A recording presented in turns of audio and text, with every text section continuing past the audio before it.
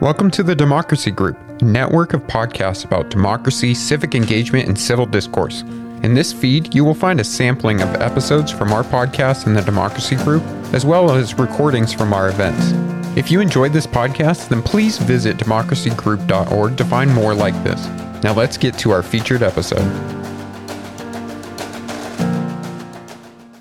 National politics can seem hopelessly fractured and flawed. It seems to thrive on division, with elected politicians calling each other out, rather than collaborating to solve the country's problems. But one group of up-and-coming legislators is taking a different tack. The Millennial Action Project is training young leaders to bridge the partisan divide and work together to transform American politics.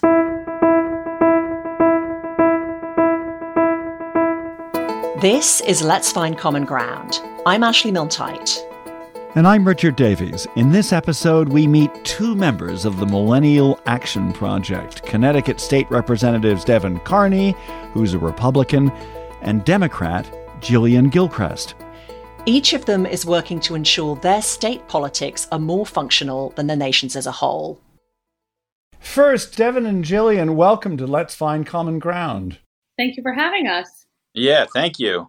Tell us a little bit about Millennial Action Project that both of you are members of. Could you start, Jillian? Sure. So Millennial Action Project, the goal is to bring together millennial lawmakers from both sides of the aisle to find common ground, to policy solutions, and to engaging folks in the legislative process.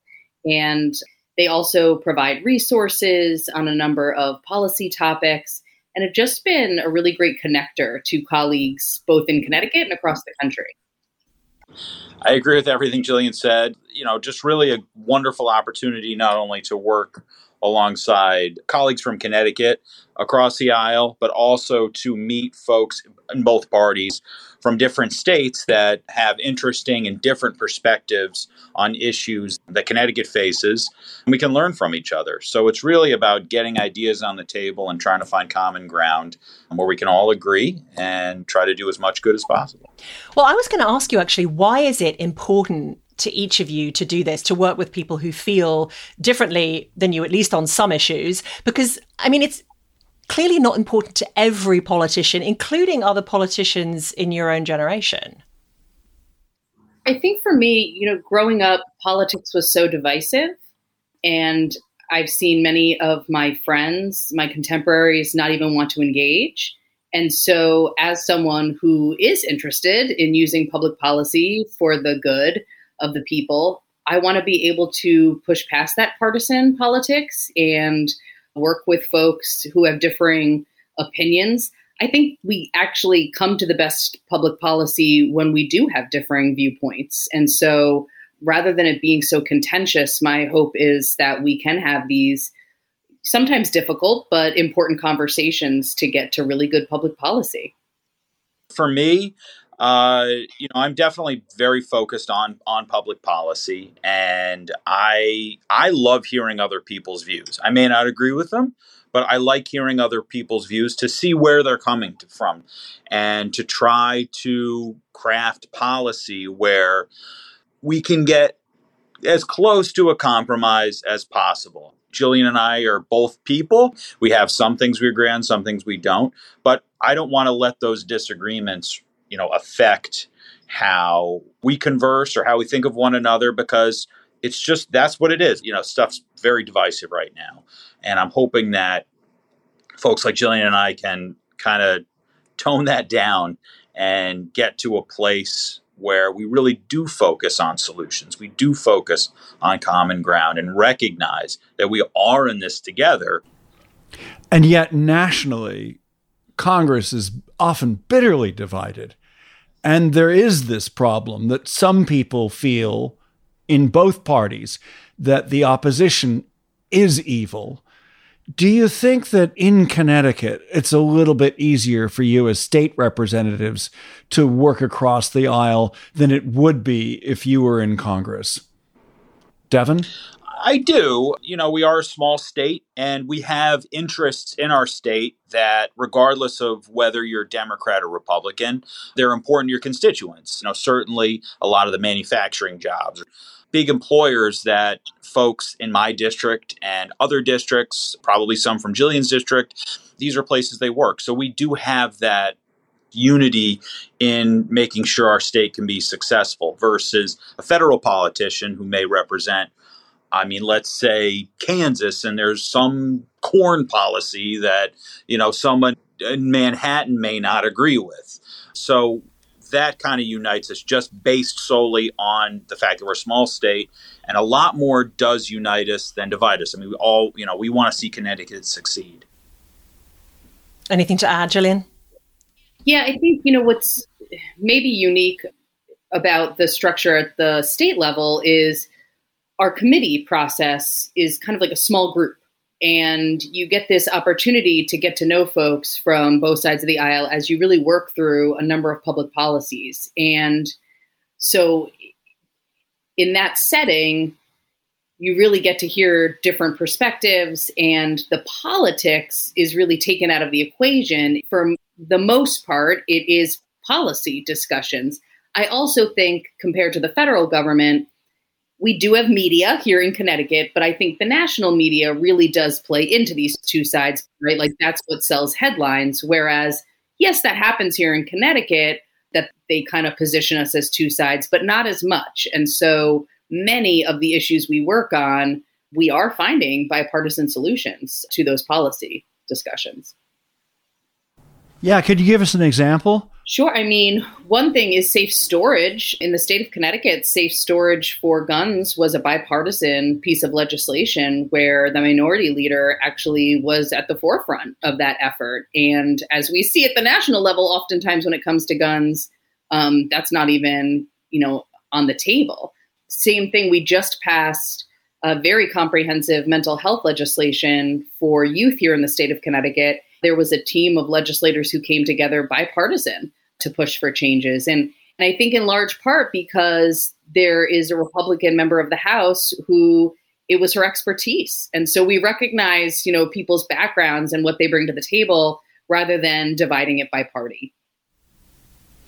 I'm curious as to how each of you came to be a Democrat, in your case, Jillian, and a Republican, Devin. Devin, do you want to just tell us a little bit about how you came to be a Republican? Sure. I actually grew up a Democrat, but I became a Republican after I graduated college. It really was a lot more economic based. I was looking at things in terms of job opportunities and taxes and stuff like that. I felt that the Republicans were more in line with my views on that in Connecticut. I started getting involved in my community, which it's a more moderate district, but it is, at least for the last 20 years, Republicans have been in charge in Old Saybrook where I grew up. So it just was kind of a natural partnership I developed with those folks. And really in Connecticut, one of the things I like, though, is I'm able to really believe what I want to believe. I don't have a lot of pressure from my leader, for example, that I have to, be in lockstep with my party. So I like that a lot, too. I still have a lot of views that are more moderate, and I'm not afraid to share them. And I think one thing about being a Connecticut Republican is a lot of ways you're able to do that because it is a more, New England sort of Rockefeller Republican type of place. Jillian? So I was raised by two public school teachers. And so in our household, we were Democrat, solely based on that issue. And as I got older and decided to get involved in politics, I think what drew me to the Democratic Party is a belief that government can work for the people. And I have a mindset that you need to fix things from the inside out. I don't think the Democratic Party is perfect, but I love being a part of it and trying to make it stronger and better from the inside. So we've been talking a fair bit about finding common ground, and Devin, you mentioned compromise, but Do you guys ever mix it up? Do you ever like get into a heated discussion about something you really disagree on and is important to you? Oh, yeah, without a doubt. I mean, usually our major disagreements come regarding economic policy, sometimes public safety policy. But we've had long discussions into the night about these things, a lot of times budgetary things. I know I've had some pretty epic back and forths on transportation. I'm the ranking member of the Transportation Committee, and tolls are a controversial issue in Connecticut. We don't have them. These are highway tolls. Highway tolls, yes. Sorry, highway tolls. So I definitely have had some battles on the floor where I'd get frustrated about my colleagues on the other side of the aisle not seeing things the way we see them. So of course it does happen. And one of the things with some of these transportation arguments that you might laugh at is when I know something is going to go along, like this last session, we had an energy transportation bill that went probably 4 or 5 hours. I actually told my chairman on the other side of the aisle that, this was coming. So even when we're in disagreement, we kind of work together to know what's ahead. So it's never really ill intention that I can see. I know there are some members on both sides that may come across that way. But for the most part, we argue and then shake hands at the end of the day, even if we disagree. You might be completely on opposite sides with one issue, and then that afternoon or the next day, you're going to be together on a completely different issue. And so not holding a grudge is very important to doing this work. But for me personally, reproductive choice, access to abortion, those are imperative issues. And so we don't see eye to eye, but that's not just a straight party, line difference. There's folks in my own party who I disagree with. It's really recognizing that after a debate is done, you have to let it go because these are your colleagues and you want to and need to work with them on additional issues the very next day. Did it ever occur to either of you to be an independent? I debated being like the feminist party, but not an independent. Yeah, I mean, the problem is, you hear from people, I'm an independent. I don't like the two-party system. But what I've seen in most states, with the exception of, I think, Alaska, Maine, those might be it. Independents never win, even when they're on the ballot. They never even come close. So, if you look at the presidential election, Trump versus Clinton was a very polarizing election. And you had Gary Johnson, who had some good ideas, I thought. Would he get 3% of the vote? I mean, it doesn't work. So I've thought about it to a degree, but there's just really no apparatus for it. I align myself more with the Republicans. I don't think it would be unhealthy, though, to have additional parties like other countries do. A lot of people, they hold their nose and vote for somebody. And I don't think we, necessarily that's great policy, but it kind of is what it is. And it would take a lot to change that dynamic, especially from a national perspective. I would agree that I think down the line, it would be really interesting to see if we could get to a place where there are more than two major political parties. But to what Devin was saying, the other piece is once you're elected, you caucus with a party. And in order to gain power in the building, in the legislature, in order to push the bills that are important to you and your constituency, you need to be a part of a party to get committee leadership, to push the policies through the committee process. So to be an independent, you're really, I think, doing your constituency a disservice at this point in time. Connecticut State Representatives Jillian Gilchrest and Devin Carney on Let's Find Common Ground. I'm Ashley. And I'm Richard.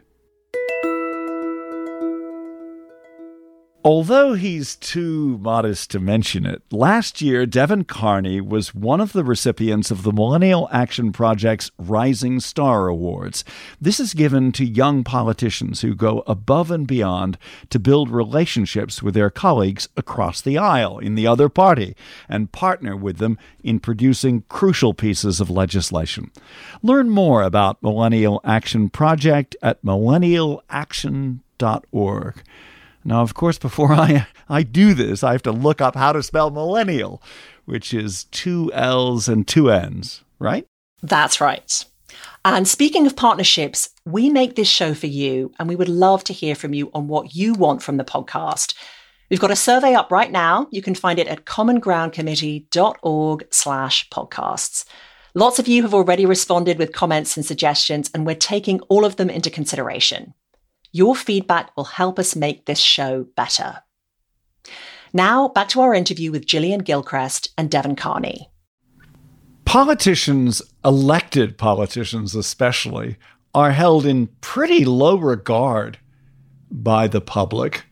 What would you say to someone who went, politicians, you're all the same, you're all crooks, you're corrupt, you don't tell the truth? What do you tell people? I tell them to get to know me first, and that I want to hear from them. Really, to me, it's about door knocking and letting folks know who you really are. So doing as many things as you can in the community, listening, being responsive, because I think that's the only way we get past those stereotypes about how people see politicians. Yeah, I agree with Jillian. Being an elected official at the level I am, with 24,000 people, you do get to know them. So I rarely hear that from actual constituents. It's more other people who don't know me. And it does get frustrating because, we sometimes will get lumped in with national stuff. It really isn't fair. When I door knock, I get a little frustrated sometimes because people will say Democrat or Republican. I'm like, well, I'm Devin Carney. I am a Republican, but I'm here to talk to you about whatever issue you have, and I am your state representative. Like Jillian said, get to know me. I remember getting yelled at by a guy at a town hall. I didn't know who he was. And he was like, oh, you make so much money, you lie, you take it. I'm like, I make $32,000 doing this. I don't make 170 like Congress. So it's also about educating people what exactly we do, what level we do it at. Most likely, when you get to know somebody, elected official at a more personal level, your views about them change. And just let's make that clear to listeners, because you both, as you said, Devin, you're not exactly raking it in. You work, right? Tell people what you both do. Yeah, this is a part-time gig, which interestingly, even though it is considered a part-time legislature, it is full-time. When we're not in session, I know Devin is, I am, we're still responding to emails. And if folks need help with state agencies and getting services, that's the role. So it really is, throughout the year working as a state rep. I then have parlayed this. I am a mom. I have 2 children. And then I also teach adjunct at 2 local universities. And then I do contract work for a nonprofit here in the state of Connecticut. And I do financial planning and tax preparation. So it just happens that the major part of our legislative session a lot of times is around April 15th. So I'm working nonstop at that point. Even though it is a part-time job, it is in a lot of ways full-time. My phone rings Saturday night, and people expect, if they need help, they expect an answer. So it's not something you can say, I'm part-time, I'm not going to help these people. It is full-time. And you want to do a good job. These people, they put their trust in you. Even if they don't vote for you, you still are their representative. You are who they turn to when they need help. And I wanted to ask you, talking about knocking on doors and people immediately saying Democrat or Republican, have each of you converted on the doorstep somebody who has normally voted the other party? Has that happened to you? For me, definitely. So I'll just use last election as an example. My district voted 55-45 roughly for Joe Biden, and that's about what I won by. So there are people, and I think, Connecticut voters are very, at least in my district, they don't just go across the party. They'll see, well, I like him. And I do have a lot of Democrat support for me and unaffiliated because they've gotten to know me. I don't know if I've ever convinced someone that wasn't going to vote for me to vote for me at a door, but I've probably convinced people that weren't sure. How about you, Jillian? I bet you've convinced somebody. I have, but it's similar to what Devin was saying. I mean, when you knock on doors, folks, for the most part, folks are so focused on the federal that when they get to know you and understand what the role is of a state representative, sometimes they're so taken aback that we've come to the door. We listen, we care, we live around the block. I've been asked so many times, like, well, where do you live? And I'm like, I live right here in town. I'm one of the people, like I live just down the street and I represent you at the state capitol. And so in having those conversations and listening, I've also been told, wow, I've never had a politician say, I don't know before. Because if someone asks a question and I don't know, to me, that's okay. My role then is to go back and try to get information for them and to get them the supports they need. How would I know everything? That's humanly impossible. And so I think people respond well to that, and that crosses party lines. Both of you have recently come back from the Millennial Action Project's Future Summit, which is a national gathering. Tell us a little bit about that. What is it?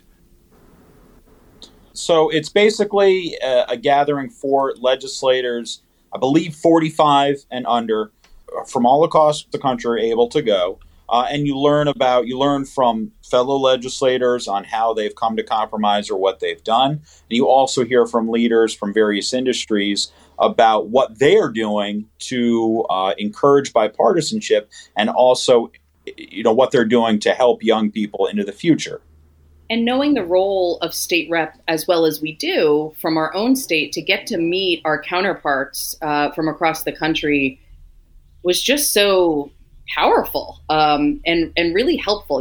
Unfortunately, what I learned about myself is I fall into the biases too that the national media puts out about other states. And so to get to meet legislators who are doing the work in states like Arkansas or Kansas really shed a new light on how I see the work being done in those states. And now colleagues I can reach out to potentially work on policy going forward. What, even Republicans from Arkansas and Kansas? Even Republicans from Arkansas. Yes, I will own. Woo! I had some biases going into that conference. And I was pleasantly surprised and had to check myself. Devin mentioned that the Millennial Action Project is for lawmakers 45 years old and younger. Are there age differences? Do you see older lawmakers as being more rigid or less creative, or perhaps the other way around? You see younger members of your own parties as being more extreme than some of the older people. Devin? There's definitely different levels of expertise. And there may be, I don't know necessarily in Connecticut, but there may be some levels of, I know more than you because I'm older, I've been in the legislature longer. But I think young legislators definitely bring, we know what our generation is looking for in a lot of ways. We know what our generation is good at. We know the issues our generation faces, like student loans, maybe issues buying houses, stuff like that. So I think we can look at those issues through a different lens. Plus, and I don't want to use it as a general, statement, but we tend to be more technologically savvy and computer savvy than some of our older colleagues are. So we know how to incorporate things like that into policy, especially like educational policy, stuff like that. So we do view things, I think, differently, but based pretty much on how we grew up, when we grew up, the issues we're facing.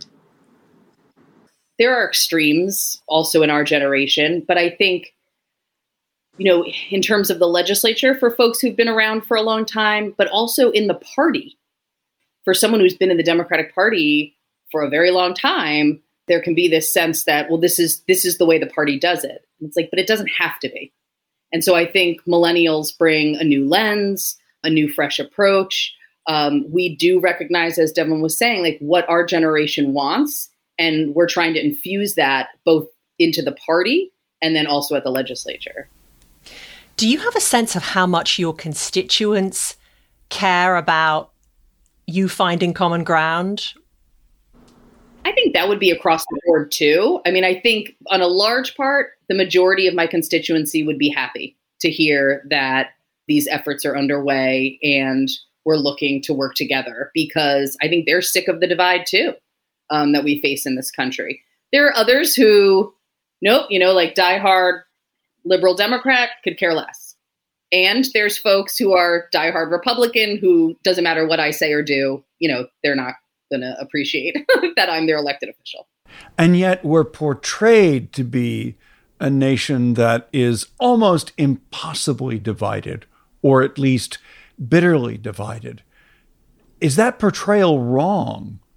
Do you think that people who you meet are more likely to be looking at you as a person rather than just as a Democrat or a Republican?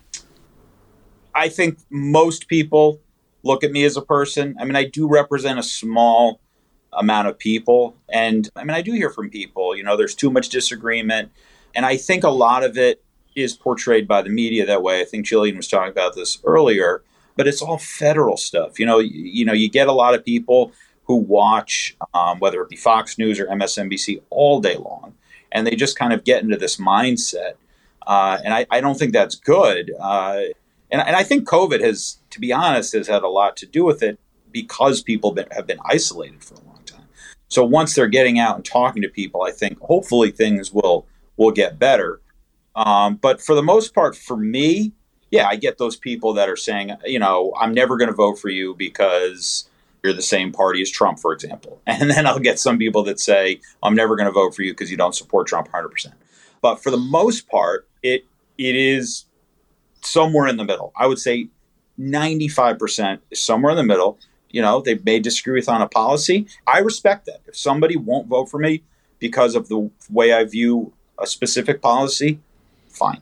And I've been just trying to encourage people to read the issues, look more into why I voted the way I did, or what was actually in the bill versus the 1 minute headline that's on Facebook.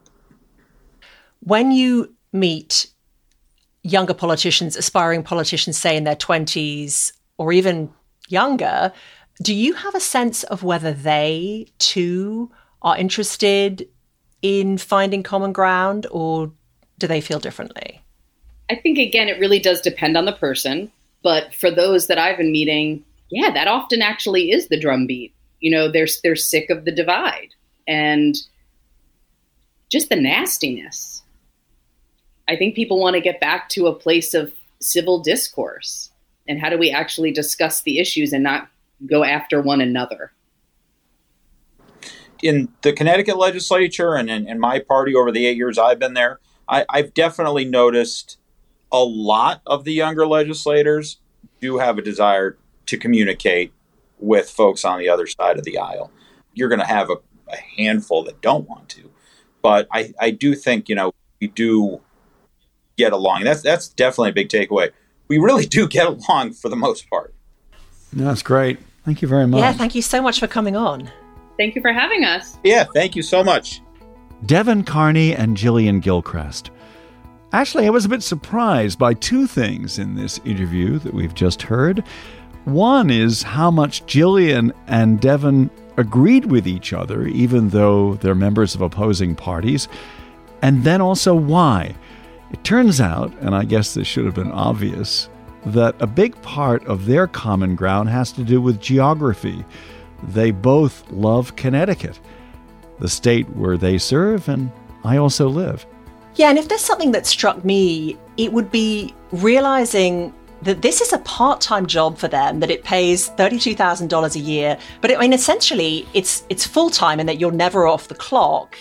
And also realizing how many prejudices members of the public have about politicians when they associate them strictly with their party, and how both Devin and Jillian have to say, I'm a person trying to solve your problems. Just get to know me first before you make up your mind about me because of the letter that comes after my name.